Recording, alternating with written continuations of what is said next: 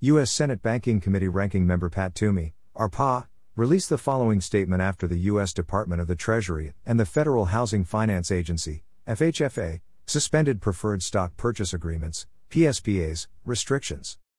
Housing is cyclical, and so are failed liberal housing policies. In the 2000s, flawed federal policy steered many borrowers, especially low and middle income borrowers, into purchasing homes they could not afford. When the bubble burst, those homebuyers, many of whom were minorities and first-time homeowners, suffered severe losses in generational wealth. 15 years later, the Biden administration is repeating the very same mistakes. Relaxing restrictions on risky mortgages when housing supply is near a record low risks overheating an already hot market. Unfortunately, we know how this ends: wiped out homeowners, and another wave of taxpayer bailouts.